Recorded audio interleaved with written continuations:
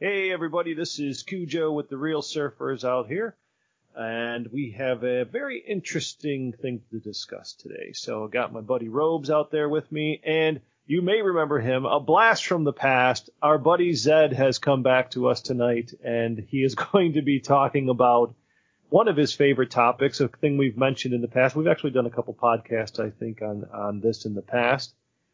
World of Warcraft. And in particular, we're going to be talking about the new World of Warcraft Battle for Azeroth. So, Zed, welcome back to the fold, and go ahead and take it away, if you will. Yeah, thanks. It's great to be back home, guys. First, just thanks for having me back, and anybody out there that has been listening since I was on the podcast, way to stick with the show, because that's been a while.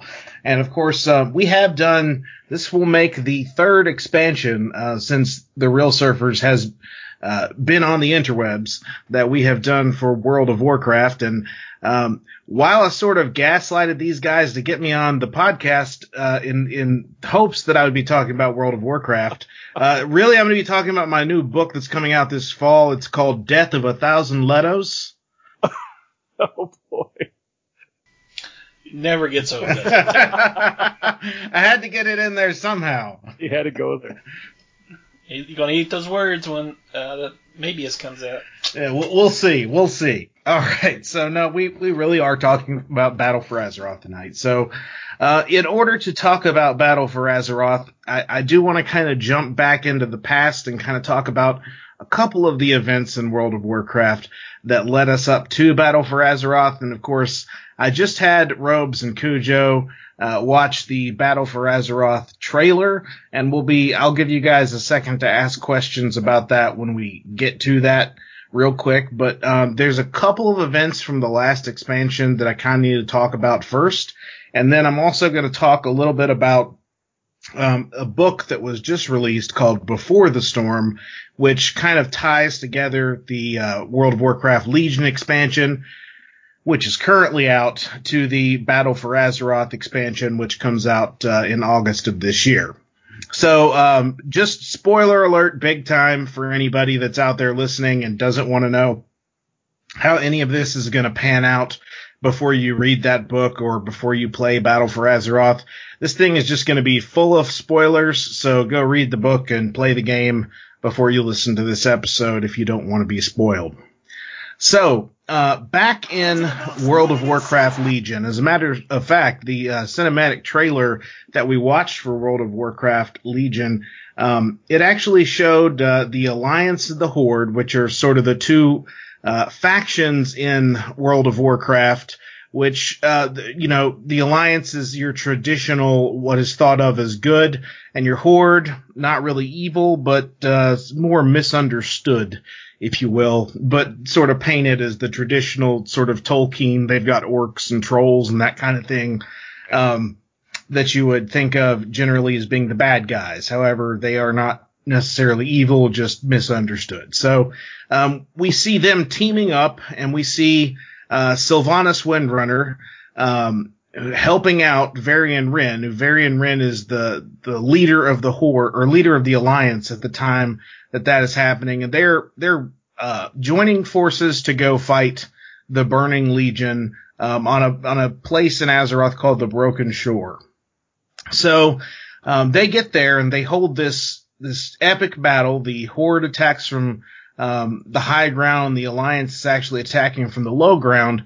They get there to face the Legion for the first time, and the battle does not go well. So during the course of that battle, the Horde leader, whose name is Vol'jin, who is a troll, actually suffers a serious wound, and Sylvanas Windrunner, who is sort of the second in command, and she is the eyebrow chick? She's the eyebrow chick, yeah. So she's the faction leader for what's called the Forsaken in the Horde, and we'll talk about them more in just a second. She sees that Vol'jin has suffered a pretty bad wound, and she goes and she recovers him, tries and is attempting to get him off the battlefield, and he actually gives the call for retreat. because he sees that basically the Horde is about to be overtaken. So Varian Wrynn, again, the leader of the Alliance, he looks up around this time as the Alliance is getting sort of overpowered on the ground and sees the Horde retreating first before sort of an overall call for retreat was given. And he thinks that Sylvanas is betraying him, basically.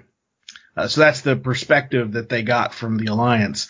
So the Horde retreats, and the Alliance starts to make their retreat, but they are unable to. So Varian actually sacrifices himself in order to make sure that the Alliance can get out safely, and the Legion proceeds to blow his body into about 1 million pieces. So he's just totally gone. So we get back then to the Horde's capital city of Orgrimmar, and we see what is Vol'jin, the Horde leader, is also dying. And again, this is information that the Alliance did not have at that time. But he then appoints Sylvanas as the leader of the entire Horde, whereas before she was only leader of the Forsaken, which is a race of people within the Horde. So a little bit about the Forsaken real quick, because we're going to have to go into a little bit of that to explain some of the things that we're going to be talking about later. The Forsaken, basically, they all used to be human at one time, with the exception of Sylvanas, who used to be an elf at one time. Yeah, she looks elven. Yeah. So I don't know if you guys ever finished or watched any of that Arthas, 3-hour crazy video that I sent you. I didn't expect you to make it all the way through that, but what's happening there is that's the story of Arthas Menethil, who at one time was a human and ends up becoming a main villain in the Warcraft universe. He's known as the Lich King. So when he is sort of rising to power as the Lich King, he faces up against Sylvanas to get something he needs to sort of solidify his reign, and he defeats Sylvanas and her entire elven people, and so sort of the moment when he's overthrowing them, she's thinking he's going to kill her, and he says that death is too good for her, and he basically raises her up to serve him as a banshee. So basically, he's sort of a death knight. This is the Lich King. He raises the dead to join his forces. So the Forsaken are a subgroup of that undead peoples called the Scourge is Arthas's faction of undead, who are basically, they are all mindless, zombie ghoul type things that just follow his every command. Well, the Scourge, or the Forsaken, is a group of peoples that sort of break away from that curse and stop following Arthas. And Sylvanas is really pivotal to making that happen. And so, obviously they couldn't just go back to their human, people, because they're sort of, they don't understand. They're not the bad guy undead anymore. They're all zombies. So they kind of join up with the Horde, who accepts them in because, hey, they've got orcs and trolls and Tauren and other big abominable things, so why not? Yeah, you don't seem so bad compared to all these other ones. That's right. So, that's just some history of the Forsaken, and you're gonna need to know that in just a minute. So we've got Vol'jin's death, and Sylvanas is the new leader of the Horde, which, of course, we also had Varian's death. So when they get back, the Alliance is looking to a new leader. Well, who is better to do that than Varian's son? His name is Anduin. So Anduin Wrynn is going to take over the Alliance, and he is really angry, of course, at the Horde because he believes they had abandoned his father and caused his death. So Aside from that, there's still this, they didn't defeat the Burning Legion, so there's still this terrible foe that they must both overcome. So they kind of set all of that to the side, and both sides still do team up and end up stopping the ultimate big bad, which has been a bad for a long time in the World of Warcraft universe. His name is Sargeras. We won't go into what he is or his backstory, other than the only thing we need to know about him is he's finally stopped by them teaming up, and that he is pretty much the size of a planet. Whoa. So, yeah, as they are stopping him, right before they do, he plunges his sword into Azeroth, which is the planet that they're on, obviously. Right. He plunges it into a part of the world known as Silithus. And this thing is truly amazing to behold in game because, I mean, I knew how big Sargeras was. He's basically bigger than the whole planet. And I thought, just for continuity or making it fit and that kind of thing, when you go out there to see the sword in the ground for the first time, I thought, it's going to have to be like, scaled down or something. This thing is absolutely massive. It is, I mean, you can see it from so far away, and you just you get up on it and it's just like, wow, this thing is basically bigger than any structure that's ever been in the game before. So wow. It's totally nuts to just go out there and look at when you're playing the game. So that leads us up to where pretty much the events of the book starts before the storm, which is kind of what we're going to go into next. So, any questions or anything we need to go over from what I've covered so far? So the movie that came out, where does this lie along that timeline? So this is probably 30-something years after that movie. Okay, because weren't both of those Volchek and Valerian in the movie? So Varian was the kid at the end of the movie. Okay. Remember that his father died and he was king? Yes. The chick, the Sylvanas, she would not have been in that movie, although she was alive. She's an elf, so she's like thousands of years old. What about the orc guy that died in there and he had a kid? Vol'jin. So Vol'jin is a troll, so Vol'jin actually wasn't in the movie, but he also was alive at that time. But no, he wasn't in that movie at all. Okay. That kid that you've seen floating down the river has already come to power, led the horde, and gone on. By this time. Okay. Yeah. Got it. All right. But good questions for anybody, because anybody else out there that doesn't know this and has seen that movie probably is scratching their head right now going, what? Yeah. All right. About the clip we saw, but you're not there yet, right? Yeah, no, not there yet. Be there in just a minute. No worries. So, now I'm going to talk about some events that happen in a book called Before the Storm, which I read like the first day it came out a couple weeks ago.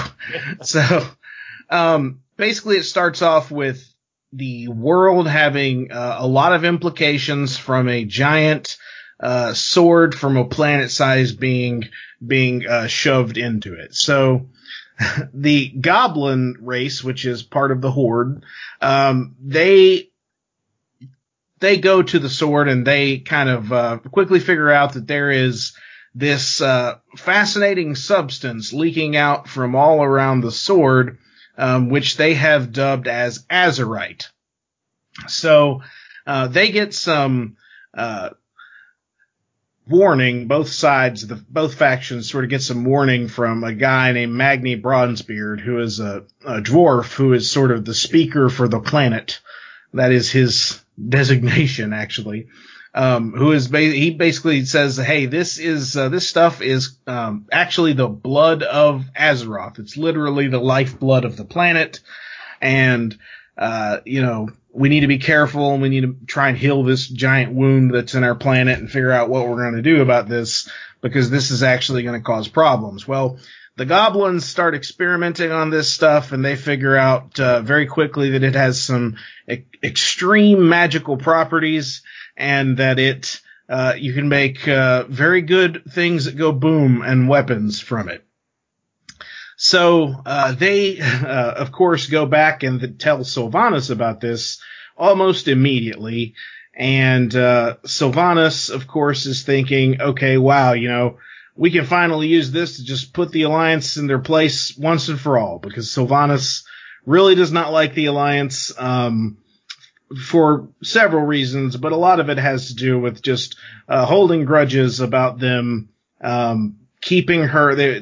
One of the faction leaders within the Alliance during the Legion expansion stops her from achieving her goal, which is being able to enslave this Valkyrie god to in order to be able to raise more Forsaken from the dead so that her people don't just die off. Because if you think about it, Arthas, the Lich King, was the one that was raising the people from the dead. It's not something Sylvanas really has the power to do. And, there's only so many Forsaken, so at some point they just dwindle into nothing. It's not like zombies reproduce. Okay.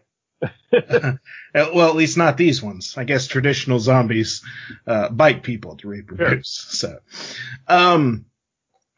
So along this time, the Alliance also learns of this Azerite stuff.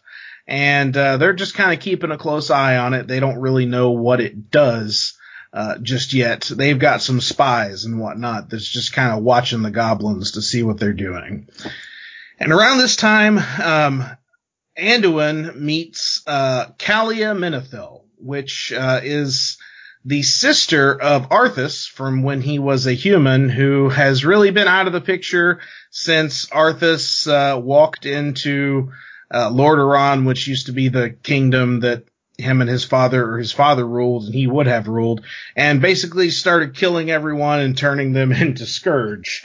He even killed his own father, and it was assumed that he had killed his sister, but we find out she actually did survive.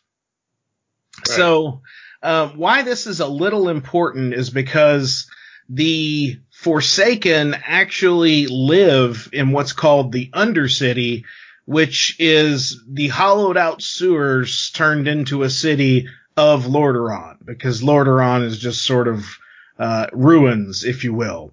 Lordaeron is actually the city that you see being the battle is taking place at in that trailer that you just watched. Okay. So it's kind of important that Kalia Menethil is coming back into the scene, because she is really the rightful heir to Lordaeron, even though there's not really anybody at it other than just under the ground, and they're all undead.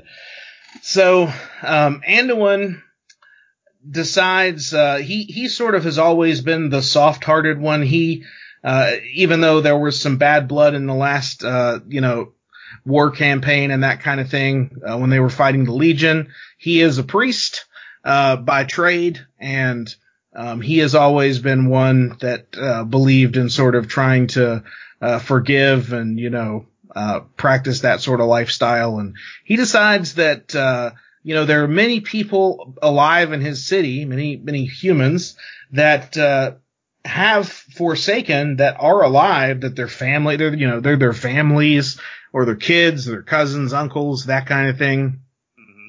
And he decides that, maybe it would be good if he approaches Sylvanas and tries to come to some sort of agreement where they can have this sort of reunification day, where they put on this sort of arranged thing, and both sides agree to a truce and let the civilian Forsaken and humans that are family kind of reunite. Well,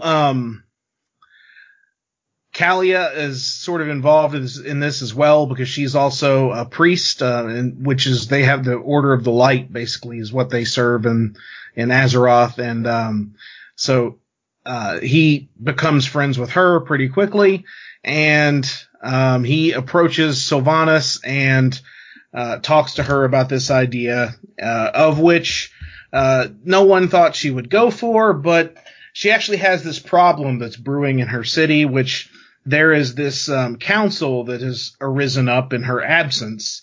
That's just, they've been kind of leading things. And these, they actually have a different idea of what they want for the Forsaken, whereas Sylvanas wants to keep the flame going and raise more Forsaken. These people actually, kind of want zombie euthanasia.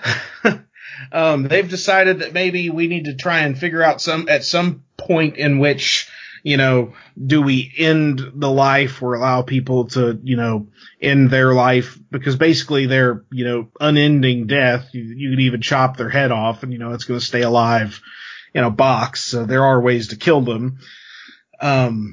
But, they have whole systems for repairing limbs and that kind of thing, making new limbs out of substances and grave robbing to exchange arms and all of that. So, there's at some point, they want to rest, basically.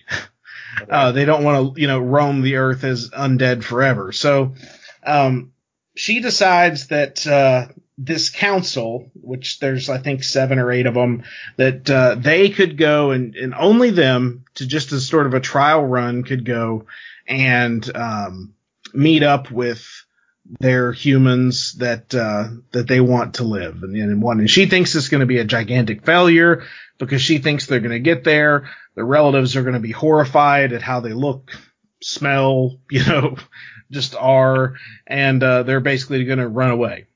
So she agrees, and they set up a neutral ground at which to do this, and they have all these terms and conditions. Sylvanas agrees not to harm any of Anduin's people, and he agrees to the same. They both bring sort of a military presence just to make sure, they stay on each other's side, but they're there in case something goes wrong.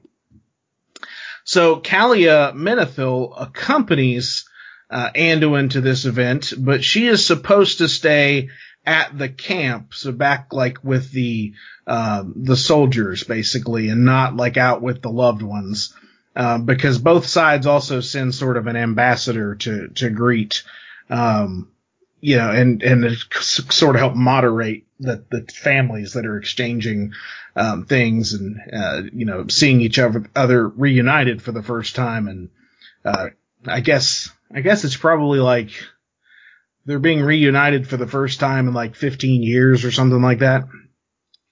That's not a hard date or time span. Nerds, keep your emails. But that's not true. Yeah. Someone's got the exact amount of time that it's been to the second, I'm sure. But so, it'll happen. So Kalia actually ends up going out to be one of these ambassadors, and Anduin, at first like questions it, but then she can't really turn around because this is going to look funny, like there's something fishy going on. So he says, make sure you keep your cloak up because, Sylvanas, if she recognizes her, that could cause some stir because now, Sylvanas is going to see her sort of as an interloper because, she's the rightful heir of the city that's laying on top of the sewer that the Forsaken live in. So, the event takes place and everyone's from both sides is out there. There were some initial people, from the Alliance that kind of were horrified and just kind of ran back. Much obviously to the heartbreak of those people at the Forsaken who had come to see their loved ones. This kind of made Sylvanas happy because, she thought this is what would happen anyway. And she's not too happy about this, council of people that want to find a mortal end to their lives. And she wants them to sort of lose hope, if you will, and lose some power. So, but there are more that stay there and spend time with their families than not. And so, the entire time the event is going on, Sylvanas is kind of watching. She is literally flying above and watching. And she notices that Kalia is there, and Kalia is sort of mingling with both sides, and she's really only supposed to be talking to the humans. So this kind of sets some initial flares, and then what happens is her hood comes down, and Sylvanas actually recognizes that it's her. Well, when this happens, Sylvanas, they had a set call for her people to retreat, no questions asked, drop everything, and run back to their side. She gives this command. And when that happens, a good majority of the Forsaken that don't want to leave their family actually start running with their families back to the Alliance camp. Oh. So this immediately sets Sylvanas sort of in a frenzy, and she gives the order to execute her own people that are running back to the Alliance camp because they have essentially at that point committed treason. Sure. Now, she does not, she keeps her end of the bargain and does not touch one hair on any of the Alliance people, or not even the Alliance soldiers. She only executes her own people. Of course, Anduin is sort of shocked and horrified by this. And then after the executing of her own people is done, she actually comes down and swoops in on Kalia and is ready to execute Kalia. Anduin kind of steps in and says, you can't do this, blah, blah, blah. And, she points out that Kalia is not one of his people, because she is from Lordaeron. Yeah. And, she is an interloper to this, sort of whole conversation. And, so Sylvanas actually, does just kind of shove Anduin to the side and executes Kalia. Oh. And then flies back off to her side, and away they go back to their city. So Anduin is carrying Kalia's body back in a frenzy, gets back to the temple in Stormwind where they're from, and they, through a miracle of the light, actually resurrect Kalia Menethil. Okay. However, this brings us sort of to the point where we watched that trailer, where we're kind of at the expansion for the battle for Azeroth. We have both sides thoroughly pissed at each other and ready to do war.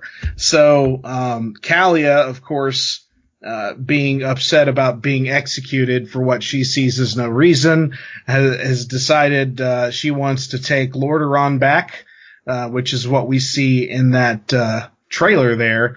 And then, of course, Sylvanas is going to defend that, and Anduin has agreed to sort of, attempt to take it with her. So, okay.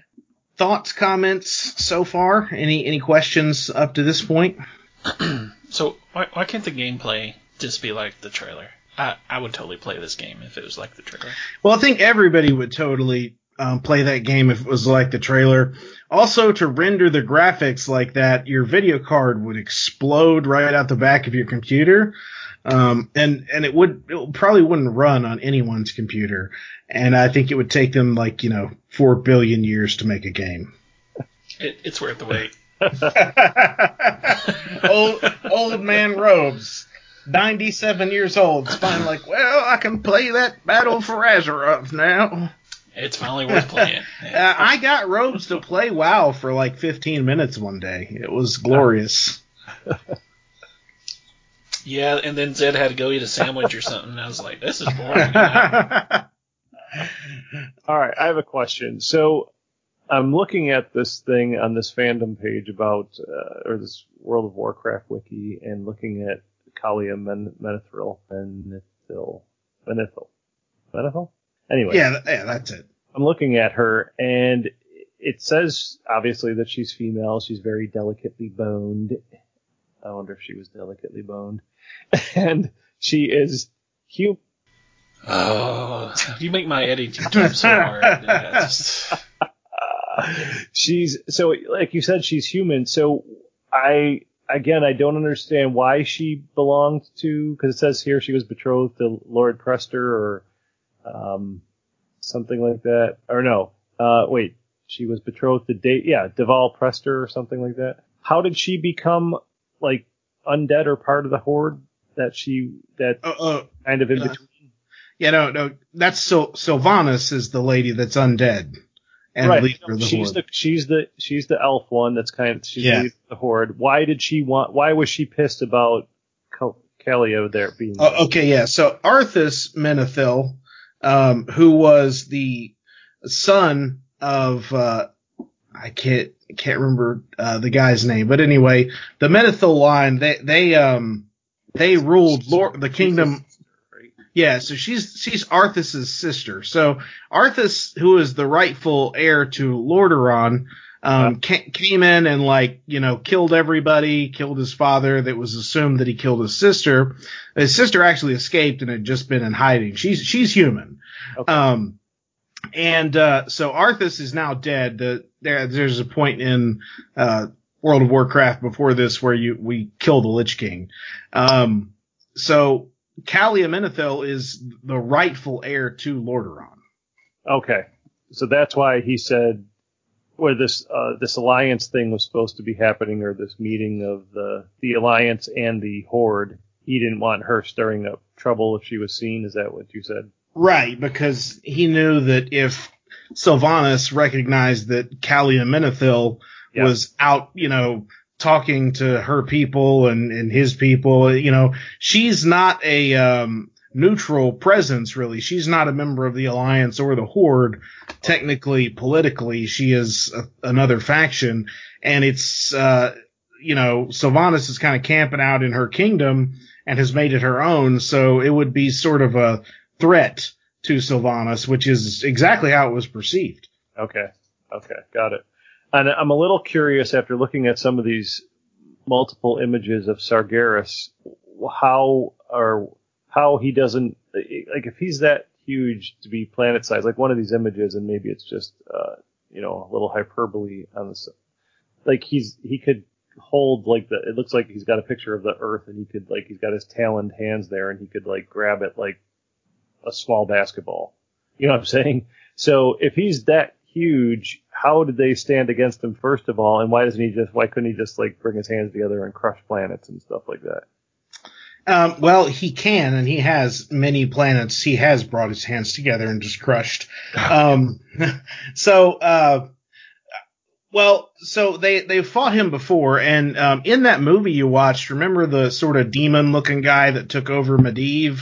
Yeah, that horned head. Yeah, that's the avatar of Sargeras. Okay. So does he exist on, can he be, he's still huge, but can walk around on a planet, and then he can go even bigger to planet size, or? Yeah, well, he himself just exists in one form, which is sort of planet size, and he's there. There's basically he is what's known as he's a creation of the Titans. Sounds like in the Marvel comics that what's Galactus. Yeah, Galactus. Yeah, sort of exactly. Think of him kind of like that. But he has an avatar which he can sort of control somebody or send his avatar to a planet and make it, obviously, normal size to be able to do what it is he needs to do on that planet.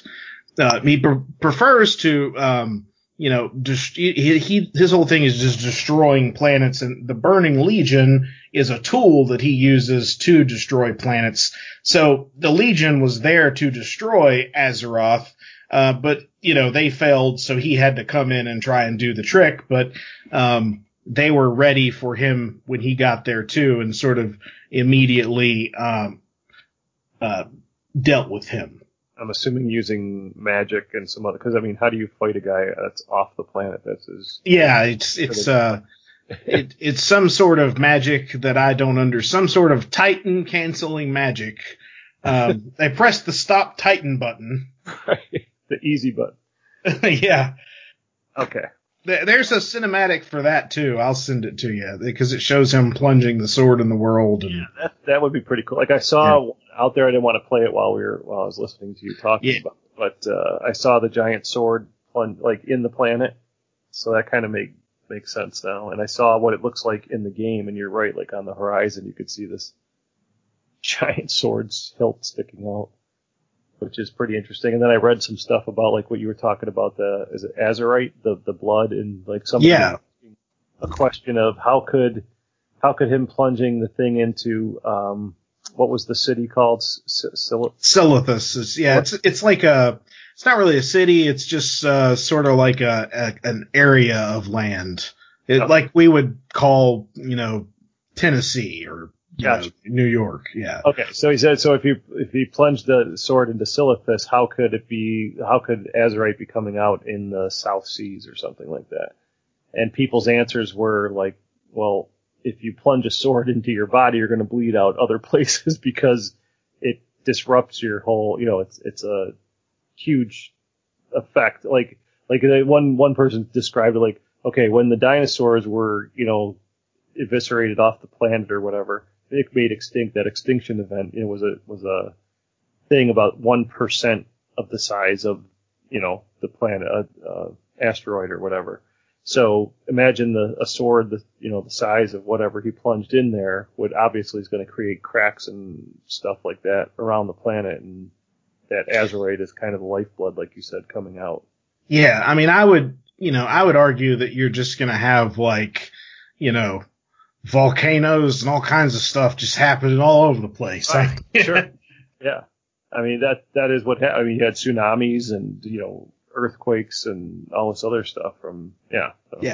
Anyway, all right, go ahead. I'm ready whenever you're ready to talk. Yeah, sure. So let's talk a little bit about that battle there that is happening and sort of the aftermath of that battle in Warcraft when you're playing Battle for Azeroth and what it ultimately ends up happening. So the battle for Lordaeron does actually result in Anduin taking the city.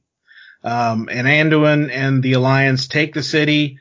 And then there is, from what I understand, I haven't seen this yet because it's not technically released, but there's been descriptions of it. There is a cutscene where it, shows sort of Anduin walking into the Undercity, which is where, the Forsaken live, into Sylvanas' throne room. And, when that happens, Sylvanas, immediately flees and blows up the Undercity. Oh. So now we have sort of this problem of the Forsaken need a new home. Where are they going to get that? And I have some ideas on that, I think, here in just a second we'll get to. But also, I don't know did that also destroy Lordaeron and everything above it? Did that kill Anduin? There's no way it killed Anduin, but there's a lot of implications there, and there's a lot of different ways that could go. And I think it's just going to end up in the destruction of Undercity, because basically they're taking Undercity out of the game, and Lordaeron will become another Alliance city. So, do you have a question? I was just going to ask. So like watching the battle scene that was taking place there, which was I've already said was really wicked cool. Like, and Robes, I think, agreed with that too. Like, it reminded me of like The Lion, the Witch, and the Wardrobe. In with the kind of creatures, there are such a mix in the you probably know some of the races, but I thought it was neat. Like what are the guys with the big teeth? Are they orcs, did you say, with the big fangs, the big green muscly guys? Yeah, the big green muscly guys are orcs. The guys that you see with like tusks shooting lightning out of their fingers and stuff. Yeah. Those are trolls. Okay. The big cow dudes are Tauren. Those are, okay, yeah, I was gonna say, so the big like bull thing that's even bigger than them, like one was pulling an orc back, like he was trying to help him. Yep. That's Tauren. Okay, Tauren, that makes sense. Like Taurus bull. Okay. And then like the wolf dude on the Alliance side, who the hell was he? Yep. So he's he's called King Greymane, and he is actually he is a king of the Worgen, which is a race of werewolf men. So they're humans that turn into werewolves that are a race that's joined with the Alliance. Nice. So he can revert back to human form? He can, yes. Pretty wild. However, they always fight in Worgen form for the obvious advantages of being a werewolf. Sure. Yeah. Okay. And we saw the Alliance pummeling like the city gates with, their catapult flinging fire things. And then like you said, it looked like maybe the Horde was kind of being defeated there, and Sylvanas was like, enough of this shit, and she like flies or jumps or whatever over to like one of the big siege engines and like shoots her. Does she have like endless? I want to know what's up with her bow, and does she have like endless black arrows that cause? You know what? Yeah, and actually her arrows are called black arrows in the game. So yeah, that bow is pretty sweet, and I was like, why didn't she just jump from one to the other and just destroy them all like that? And then what the hell was that move that she did where she like came down to the ground and like went, like turned all black, smoky, and like 30 people around her just died. Yep. So remember me telling you that Arthas turned her into a banshee? Oh, that was like so that was her banshee form, and she basically became a banshee and literally scared the life out of those people. That was cool. Okay, so I get that. And then we see, so almost like for the Horde, she screams and the tide kind of turns and they start attacking more ferociously the Alliance. And then we see, Anduin get knocked back, his helmet comes off. And what is the piece inside his sword that's glowing? So that sword is actually his father's sword that they had recovered.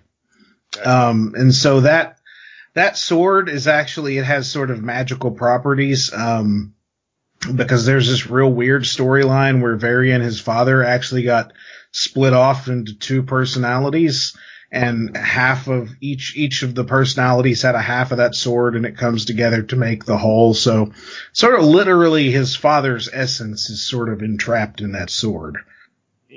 So yeah, I was gonna say, so it's kind of like an Excalibur type thing, maybe not as. Yeah, something similar.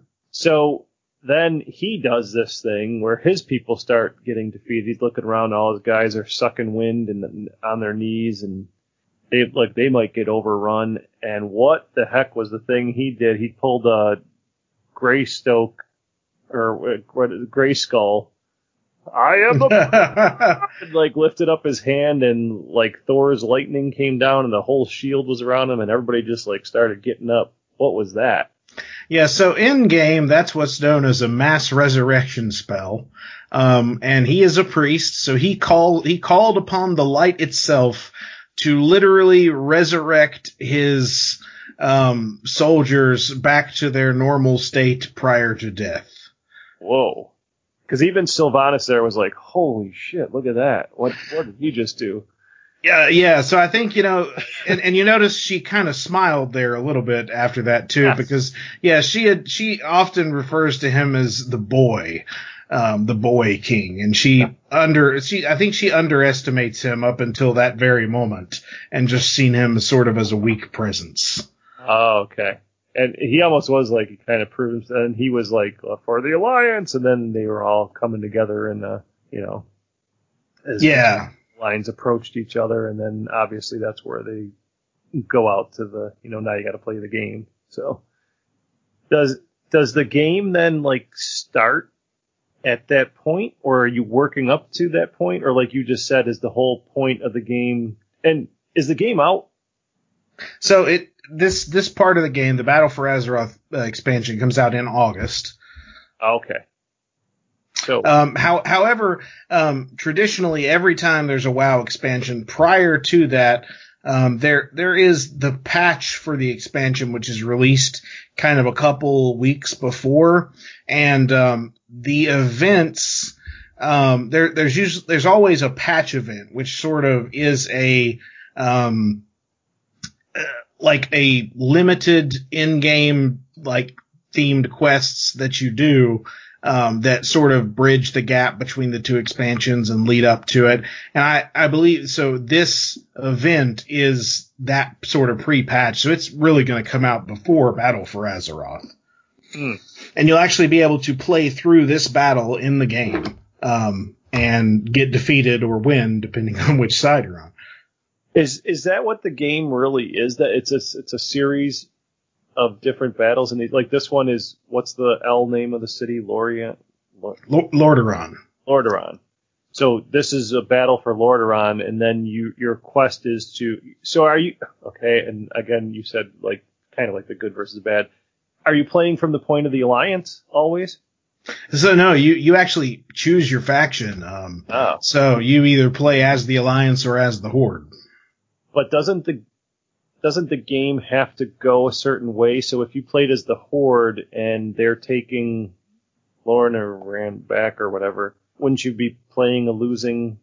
You would be, yes. You'll be playing the Horde side of that campaign. You will be losing that battle. Okay. Now those are major story events. So, those are arcs that kind of drive the story, and they really can only go one way. There are tons of, there's this, since the two factions are at war, there's actually this game type called War Mode, which you can play as during the Battle for Azeroth, which is as you are just sort of out in the world, you get more experience and more quest for having impromptu battles with the Alliance or Horde, whichever you are. And, it's victor take all there. There's no scripting. Wow. Okay. So in the, canon of World of Warcraft, is this already, like you said, kind of the outcomes already know, is this already done? Like, is the story arc of World of Warcraft beyond this point? Like, no, it is not. The only reason I know this is because, the only reason I even know this stuff that I'm kind of talking about now is, people have to test this stuff before they release it to the world. So during testing, things obviously leak. When I talked about how there was a cutscene where people have described it, but I haven't seen that. Right. Like, so that's people reporting kind of what they have seen. Okay. And 9 out of 10 times that stuff is all right.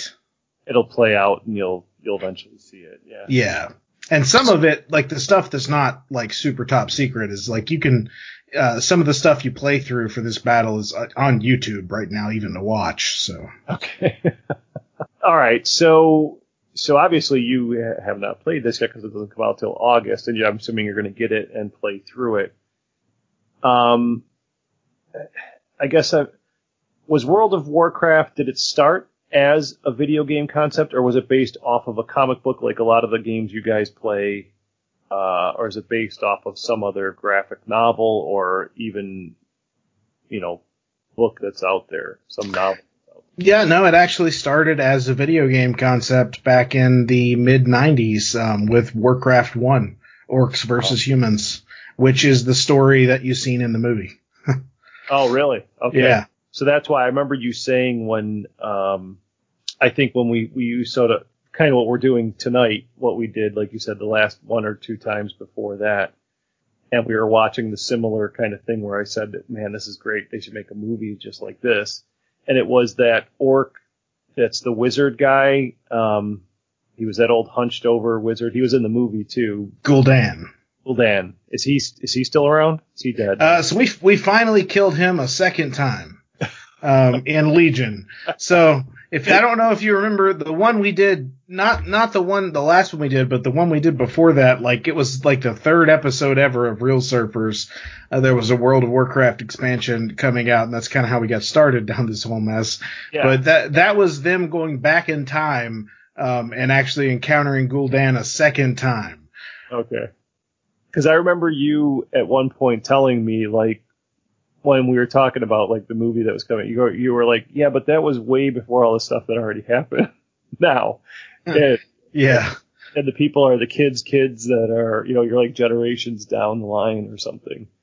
So that's why I was wondering. And then wasn't there one with, like, I think the last one was flying ships, like boats? Yeah. So that the two boats that were flying, and then Sylvanas actually saves Varian.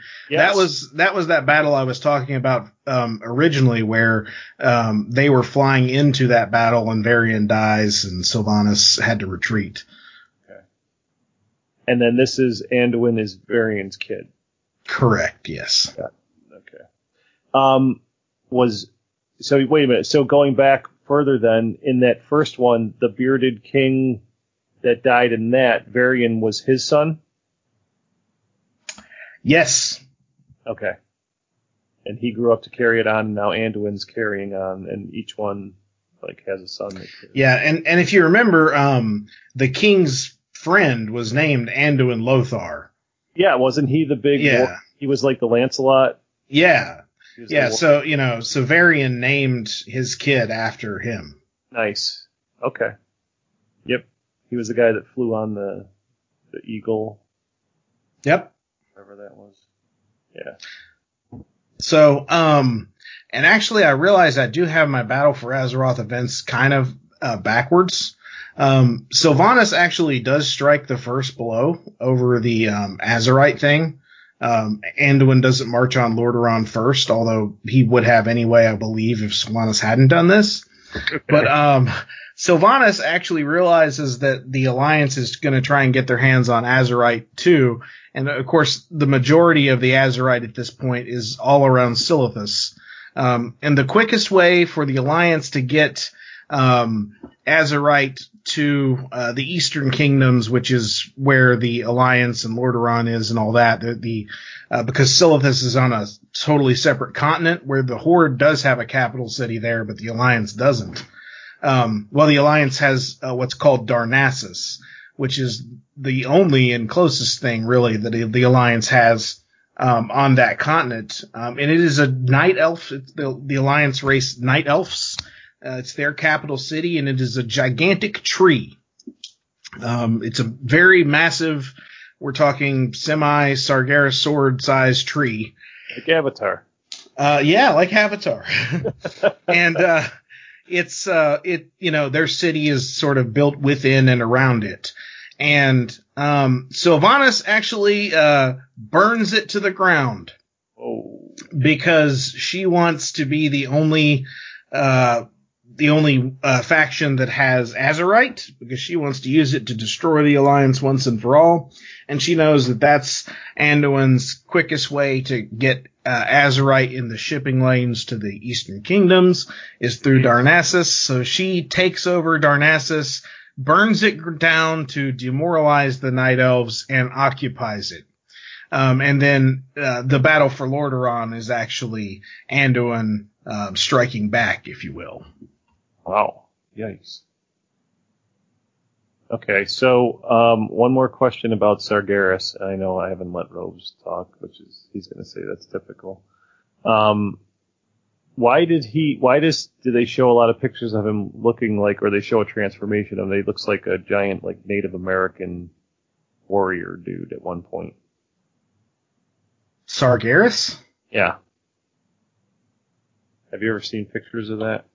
I don't think I've seen the Native American warrior Sargeras. He's like wearing a headband, and here, let me share my screen just to show you real quick what I'm looking at, and you can tell me if I'm off.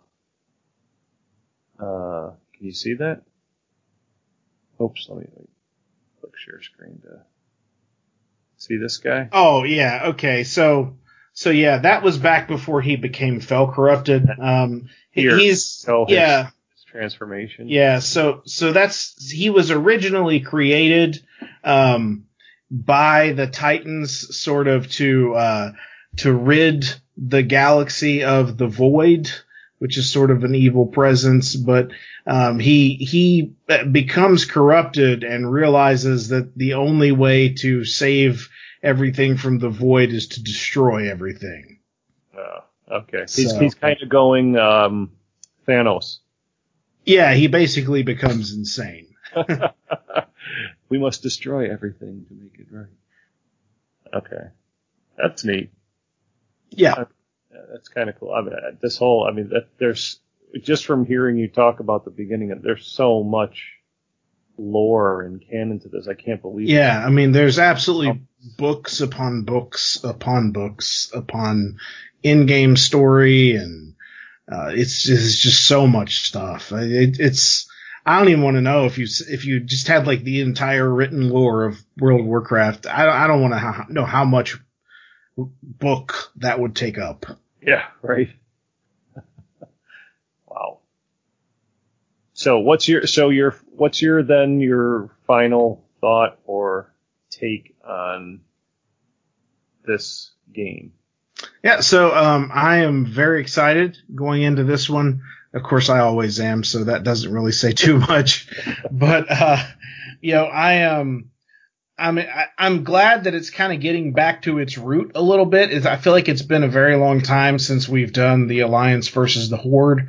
While you've always been able to have battles and there's always been small skirmishes between the two factions, it's been really since, I guess, Warcraft 2, back in the mid-90s that we've actually had an all-out Alliance versus Horde war. Come on.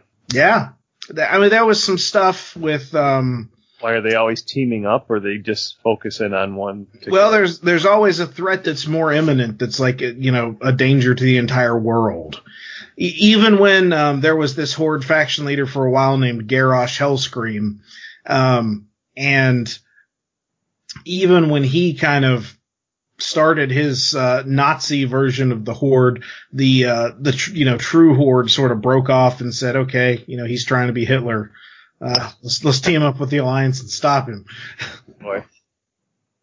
They do like to team up with the Alliance when it suits them, don't they? Yeah, they do. All right, so Robes, anything from you? Yeah, sorry. What else can I say? Typical Robes. I haven't already said about this game. Yeah, I think you pretty much have already made that comment. Blizzard, if you're listening, you can get Robes to buy your game by making it play exactly like that trailer. Yes, you'll get Kurt Akujo to watch a movie with it too.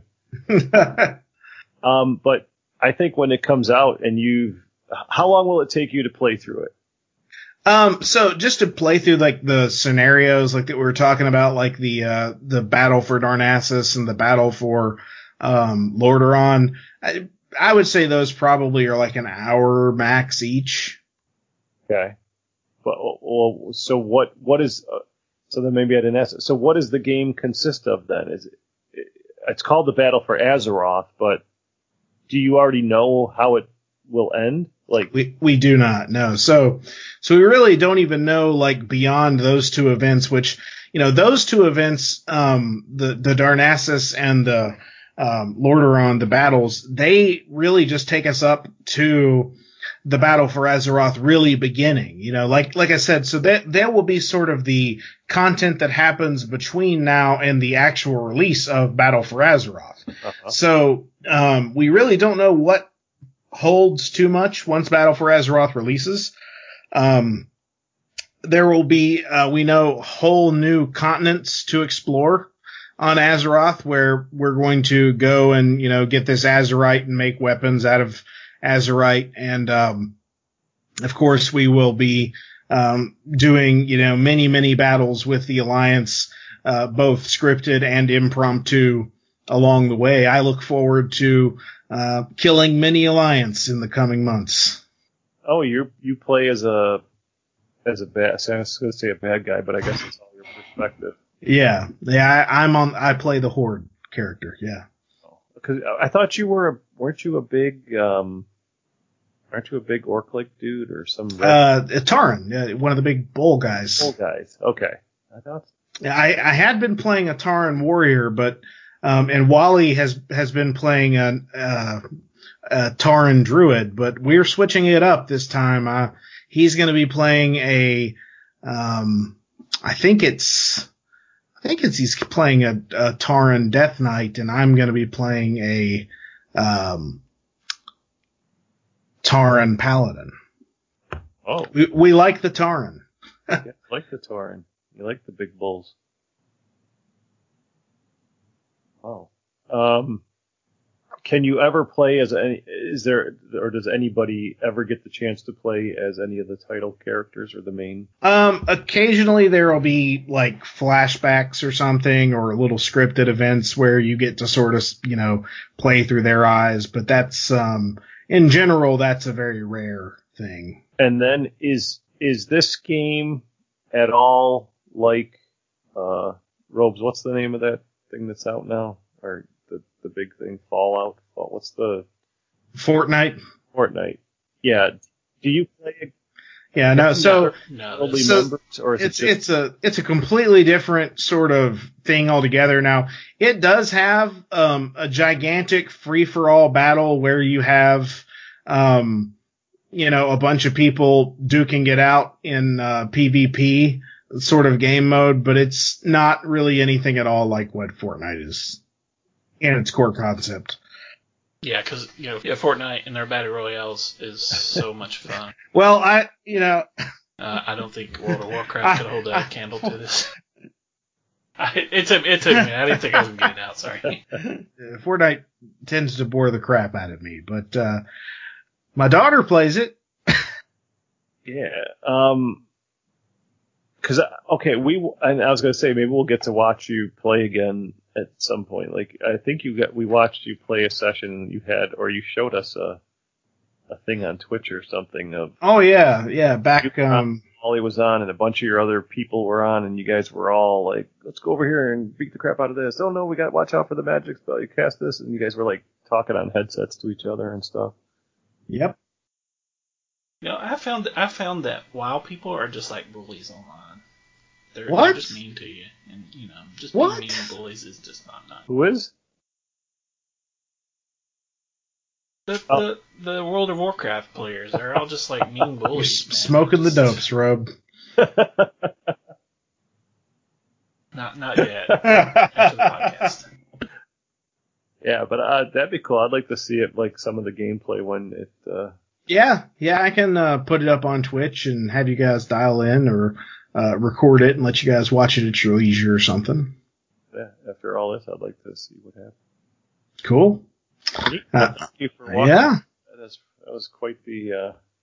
There's quite the background. I'm just amazed, like I said, how. No problem. I think I've been going about an hour. And I was kind of nervous about this, to be honest, but once I start going, I just kind of nerd mode engages and I just go. Oh, that's funny. All right. Well, I think I'm done. If you guys want to give the outro and all that, and we can call this thing a Real Surfers Podcast. All right. Well, man, like I said, that was pretty engaging and pretty mind blowing. You really know the lore there, and it's kind of pick up on some of it. I remember some of the names you say are sounding familiar, and some of those main characters are really cool. So thanks for sharing it with us, Zeddy. And I think we will put a wrap on that for tonight. So. You guys, if you like this World of Warcraft thing, let us know, and we'd be happy to get Zed back on and talk about it anytime. If you guys want to hear more about it, or if you want to hear how the gameplay actually went, and after August when this game comes out. So, thanks. You know where to find us out there on the Real Surfers, and hit us up on Twitter, or check us out on our podcast feeds, and we appreciate it. So. Thanks again, Zed. Take care. Peace. Be good. Love each other, guys. We are out of here.